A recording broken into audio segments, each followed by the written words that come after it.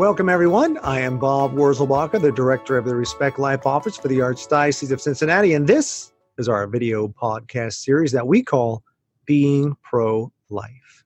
Each month, we'll discuss a different topic in the Respect Life arena. We'll hear a personal story from someone deeply affected by that issue. And finally, we'll share ways that you can get involved. This month's topic is foster care. Today, we have several guests. Will you please introduce yourselves? My name is Susan Walther, and I am the Director of Warren County Children's Services. My name is Dana Gershner, and I'm the Supervisor of Foster Care at Warren County Children's Services. All right, Dana and Susan, let's start with you. You work with foster care, so can you tell us a little bit about the foster care system or the state of foster care here in Ohio, and then more specifically where you work in Warren County? Well, in Ohio, we've seen a 27% increase in children entering care since 2013. As you can imagine, that would create a situation where we would need many more foster parents to take in the kids. Sometimes the lack of foster homes. We end up in a situation where children are going to group homes, residential treatment centers, and we really prefer for the children to stay in county, in their own communities, in a foster home. So this has really created a state of emergency almost to find more foster homes or families who are willing to welcome kids in while they're in need. Warren County currently has roughly 164 children in care and only 64 foster homes. So that's leading to us pushing placement of our children out into residential treatment facilities and group homes and foster homes outside of our county. I think roughly 60% of our kids are placed out of county. That terminates their relationships with their schools, with some of their friends, and it makes it really hard for them to visit their family. So for someone who doesn't even know what that means, what is a residential treatment center and what is that like for a child to stay in? Are they equipped to even have children? What does that mean? A residential treatment facility generally has kids that have high behavioral needs. They have on-site nursing, on-site mental health services, but it is not a family setting. So it's staffed around the clock in 3 shifts. So a child that would need that kind of setting, would they normally be in a home and then they would go there sometimes as opposed to live there 24/7, or is this as opposed to not really needing to be there at all? Well, some of the children that are placed in group home settings, which is usually a house that is staffed 24/7, a lot of those children can be in homes, but there just might not be a home in Ohio or within our county that's available for that child. Sometimes due to age, sometimes due to their behaviors or misconceptions about children coming into foster care. So our goal is to have every child in a family setting. As you can imagine, as you transition out of foster care, we don't want children who are in residential treatments or group homes that are having round-the-clock care, not in a family setting. So does that mean that outside of Warren County or outside of Ohio, there are more families, like Ohio is worse than most other states in terms of having available foster homes? I don't think that our state is worse than other states. I think you're going to see this everywhere right now with the opioid epidemic, with children staying in care for longer. We just have more of a need right now for children who are in foster care to find homes. And we have a real initiative to take children out of group home settings and residential settings and put them into family settings, which is best for children. So we want those increase in foster homes. All right, so Dana and Susan, tell us a little bit about what puts a child in a foster care situation. What is that need that arises? Well, our agency always starts with an allegation. So someone has called our agency and said, I have a concern about a child. And we go out and we'll investigate that concern. If that concern rises to the level that the child cannot remain with their parents and there's no family available, no friends available, then we have to start looking for a foster home. The issues that can arise can be substance abuse, mental health concerns with the family, an inability to care for their child. And what we're seeing is when children are coming into care, we're not seeing them leaving care as quickly. So there's these longer lengths of stay that are necessary. So Dana and Susan, you talked about a 27% increase in the need for foster care in recent years. So is there something going on in society that's causing that to increase so abruptly? Well, the opiate crisis that everyone's experienced in the entire United States, increase in substance abuse, mental health concerns, these are all reasons why we've seen an increase in children coming into care. And as I've mentioned before, when the children are coming into care, we're not seeing them leaving care as much, which the children are experiencing high levels of trauma. You can imagine being pulled out of your home, being put into a strange place, the amount of transition that would take for a child. And with our need for foster homes within the county, now children are also leaving their communities, leaving what they know, their friends, their family, and going to a whole stranger's home or to group homes and residential treatment. And that's why we really see a need for additional foster homes to prevent that or minimize the trauma. So when a child goes into foster care, are they typically able to stay then until they either adopt it or go back to their family? Is it common? And if so, why is it common for children to bounce around to a lot of different foster homes? I think we try really, really hard to keep a child stable in a placement setting. So in that foster home or wherever they're placed through the life of the case. So for the whole time that they're in foster care. There are times that circumstances come into place that we do have to move them. So sometimes a family will ask that a child is removed due to their behavior. Maybe it's a little bit more than they can handle and they feel like they can't handle that situation. And so we'll move a foster home replacement at that time. Maybe they no longer want to be licensed foster parents, and so their license is expiring, and so we'll have to move that child for that reason. We do try to always keep them in what we consider a less restrictive placement. So sometimes there's moves because they were in a group home, and now we would like to see them in a foster home. When most children are placed in a home, most of the time, are they able to stay as long as they need to stay, or is that another issue that we have with foster families? It is a challenge that we do have.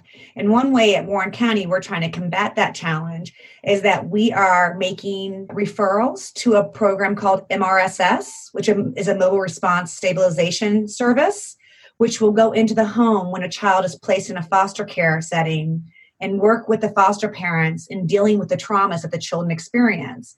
Because a lot of the times when children do go to foster homes, they'll act out, their behavior will be terrible.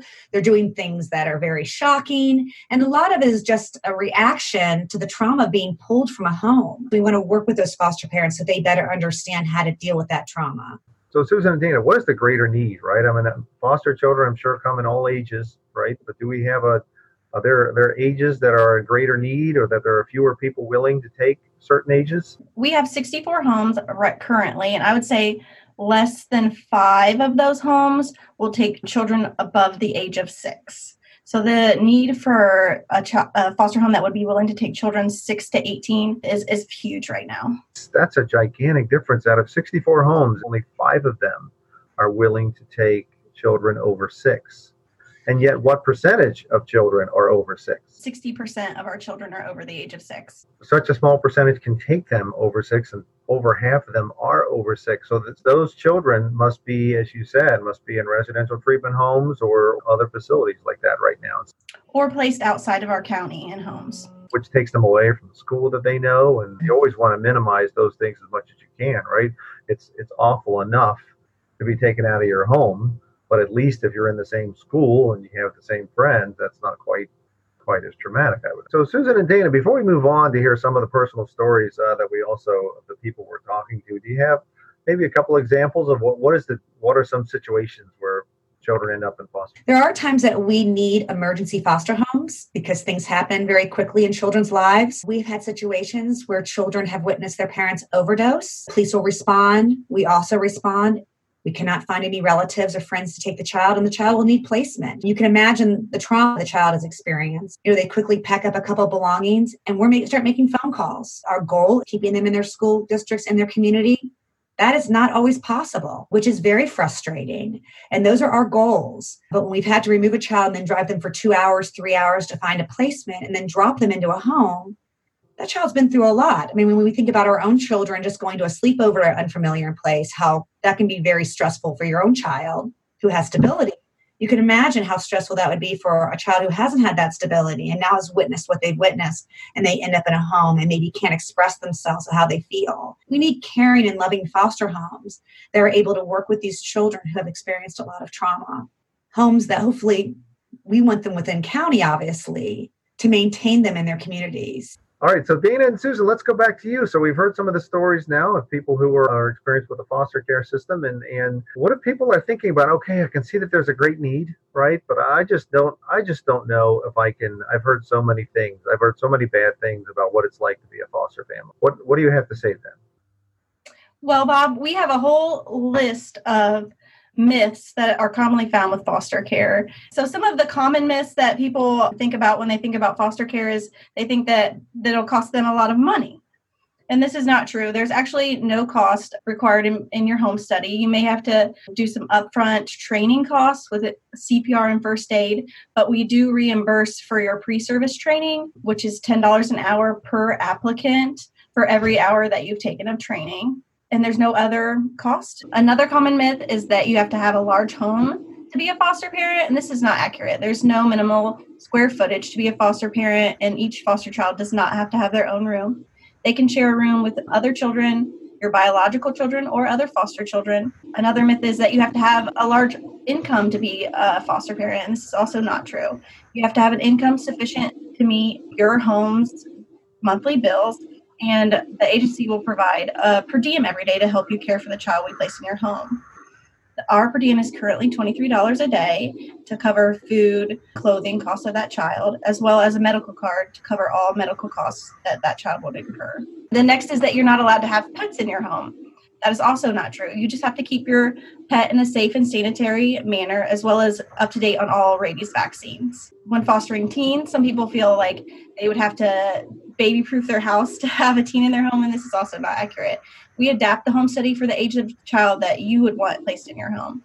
So if you would like a child that is an infant, we would check your home for safety of a child for an infant. If you would like a teenager, you wouldn't have to do things like have child safety locks. And the next myth is that you cannot own a firearm. This is not true. You are allowed to own a firearm. It just has to be kept in a safe manner, locked separately from the ammunition in your home. The last myth is that you must be a stay-at-home parent. This is also not true. We license families of all types, two-parent, working home, stay-at-home parents, single parents. We do offer childcare at our agency. You offer daycare for younger children if the parents work or if the single parent works and isn't home during the day. So if someone's just think of maybe I could be a foster family.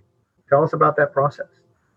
Well, we have a quick reference guide on the 5 steps it takes to be a foster parent. And that just goes over that you want to educate yourself, ask about it, call our agency, ask questions if you have them. We're always available to answer any questions that you may have. And if you talk to us and you think it's something you still are interested in, you're going to want to make an inquiry. And you can do that at our website. It's showed right here on step number 2. And that inquiry will come to our agency and we'll contact you and send you out an additional email with lots more information and an application. So you'll print off that application, fill it out, and turn it into our agency. Once you receive that application, you'll be assigned an assessor. An assessor will come out to your home, help you attend your pre-service training. We'll give you all the documents you need to complete your home study, and we'll walk you through that process. That process takes roughly 3 to 6 months to complete, but you have up to a year. So it could take up to a year. Well, that's on their time frame. So like we don't ever want to rush somebody through a process that they're not ready to complete. So we try to get them done within 6 months, but their application lasts an entire year. So after a year, you need to keep renewing your application every year? If you're licensed before that year mark, you don't have to do anything. But if you are not licensed after the year mark, we ask that there be a reason why you're not completing the process and may have you reapply at a different time.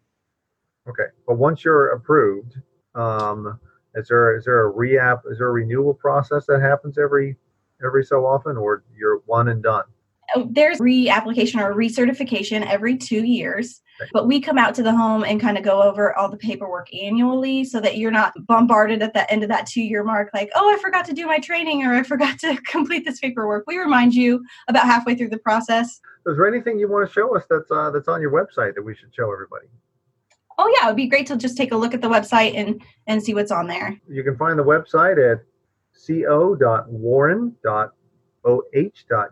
Is that right? Yes. And if you click on Health and Family. Go to Health and Family right here at the top. Okay. Right. And underneath Health and Family Services, you'll click on Children's Services. Children's Services. There it is. And that'll take you to our webpage, which you can click on the available buttons that are available children. We have donation programs. As you can see above that, it says Christmas sponsors needed. We sponsor about 300 to 350 children because we sponsor even people who are living with kinship. needy families. You can request a speaker to come speak to your organization about mandated reporting. And then the very last button would be the foster care adoption application, which will, if you fill that out, it's very short, basic information. It would come to us as an inquiry, and then we will contact you. If you're interested in being a foster family, you click right over there, I guess, on that. Absolutely. Do your initial request that we already talked about. Do you want to see children who are available right now? All those children are available for adoption right now that are on that site. Underneath that button are all children that are currently or in the permanent custody of our agency and are available for adoption. Right. So we can click on this first one. Let me wait. There we go. Meet Austin. You get a picture and you hear a little bit more about when this one says Austin is a sweet, funny, helpful young man. He can be shy at first, but once he gets to know you, he is talkative. Austin enjoys watching movies, being around animals and Pokemon. Austin would do best in a home that can provide routine and set clear boundaries. He will need continued counseling to help him cope with his past trauma. Sounds like all of our kids. That sounds like probably all of the kids. It does. Every child needs, right? You're not going to be in foster care if you haven't had trauma, right? Absolutely. Of some sort. We already heard from Jamin today in this video series, or if you're listening on the podcast, we'll be hearing from Jamin specifically in coming weeks. 16-year-old young man still looking for his forever family. So then, if you're not looking to be a foster family right now, as you point out, the second one, there's donation programs. You click on that. Tell us about that. Well, we have multiple donation programs, and it has Randy Phillips' phone number in the paragraph towards the end where you can call. Right now, what we're gearing up for is our Christmas donations, where if you would contact our agency, and Randy is actually in charge of this, she would give you an age of a child and what their needs are to provide Christmas for them. So it's not necessarily, you can buy one gift, but most likely we can provide the entire Christmas for the child. And the amount of gifts that come in and out of our agency are just unheard of. The generosity we've seen has been wonderful. It's not just foster children, but we're also providing families for kinship, for children who are still with their parents. Maybe their parents can't afford it, their grandma can't afford it.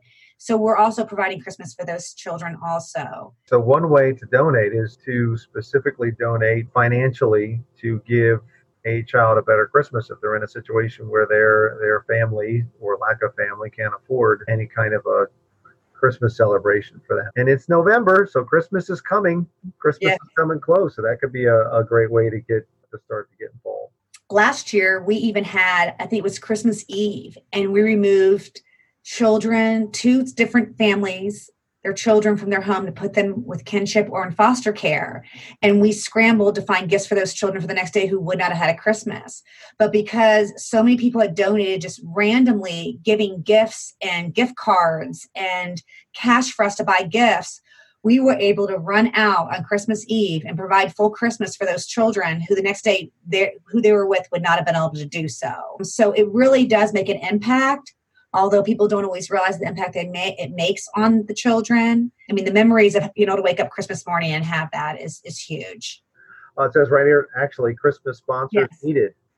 So if you go to that page, Christmas sponsors needed, you can call Randy Phillips. The number is right there. If you're on the podcast, that number, local number 513, is 439-8789. But if you're driving on the podcast, just remember to go to the web. Just remember to go to the website. You can find it all there. But 439-8789, Randy Phillips in charge of that. Donate financially. If a child even is removed, which happens apparently on Christmas Eve or close to Christmas, you can help make sure that they have something to open on Christmas. Let's move on. Let's see what else is. So satisfaction survey. What's that? That is just a survey that if people had a certain experience with child welfare in Warren County and they want to let us know, good or bad, they can do the satisfaction survey and we will follow up with them. Okay, then request a speaker. This would be... Speaker for mandated reporters. There are certain people, therapists, police officers, school officials, church personnel who are mandated reporters who are required to report any concerns of abuse or neglect of a child. This speaker will come out to your organization and explain what your responsibilities are in reporting to make sure that we're not overlooking any children that might be at risk. And then foster adopt application. Great. Is there anything else on this webpage that you want to point out should be aware of? We do have Dropbox under relative kinship care that anyone that might have a child that is living with them, there are resources under that Dropbox for them to go to. And these would be for Warren County residents to look into any kind of needs that they might have, financial, as you can see, court needs, health department, what they're eligible for to receive as a kinship care provider. Great. So what happens when a child ages out of the foster care system? What age does that happen, and what does that mean for a child when they age out of the foster care system? So there are children who unfortunately never find permanency, which is one of our agency goals, and they have to age out of foster care, which is that they've graduated from high school, they're 18, or they graduate from high school, and they emancipate from our agency, and they're no longer in our custody. Our goal is to set them up in some type of independent living that they can move forward. And there are services throughout Ohio that are trying to help those youth. One of them is Bridges, that help them bridge to adulthood. There is funding available for youth that age out of the system. We try to get them into education programs, but that's a real struggle for children who leave the foster care system without a forever home. Right. And that's why we really want to push, foster homes that are willing to keep children long-term if their parents aren't able to bring them back. So you said if they're 18 or graduated from high school. So if you're in the middle of high school and you turn 18, does that immediately change your status right there, or not until you graduate? We keep them in our care until they graduate. And we've even kept children, if they're transitioning to college, we've kept children in our care over the summer until they transition into college. I myself actually recognize the huge need in this area, working here at Warren County Children's Services for so many years that I've just recently became a licensed foster parent myself. I'm waiting for the call any day. Oh my goodness, that's exciting. So you're waiting for the call. So that's helpful too. So you've been approved. Is it a matter of just figuring out what for your home situation, or are you waiting for someone? What's happening with that right now? Well, what's happening with that right now is I actually do the licensing at Warren County Children's Services. So I had to get licensed through another agency. So I would be paired with one of their children, and they would just call when that.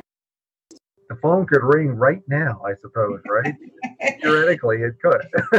Yes, it could. So even if you don't go through the foster family process, there could be a situation where you could help a child in need just by being what did you call that? A kinship caregiver? What did you say? Right, a kinship provider. And we just want people to be aware is that anyone can be a caregiver, even if they're not a foster parent. Teachers, neighbors, you don't have to be a relative. If you have a child that you know that has a need for placement because their family can't take care of them, you don't have to go through the foster care placement process to be a caregiver for these children. So to be a temporary caregiver, because I know that there's teachers that have children in their classroom that have become caregivers, police officers who've responded to the scene have taken care of children. So it's not just taking care of the kids that are in need that by being a foster parent. You can also be a provider just at a kinship level. You don't have to go through the process of being licensed. We would complete a home study of your home and some background checks to make sure everybody is safe. We would be monitoring the home. But that's at kind of a different level. So we don't want people to think that, what can I do beyond just becoming a foster parent? If you see a child and you can reach out and provide care for that child.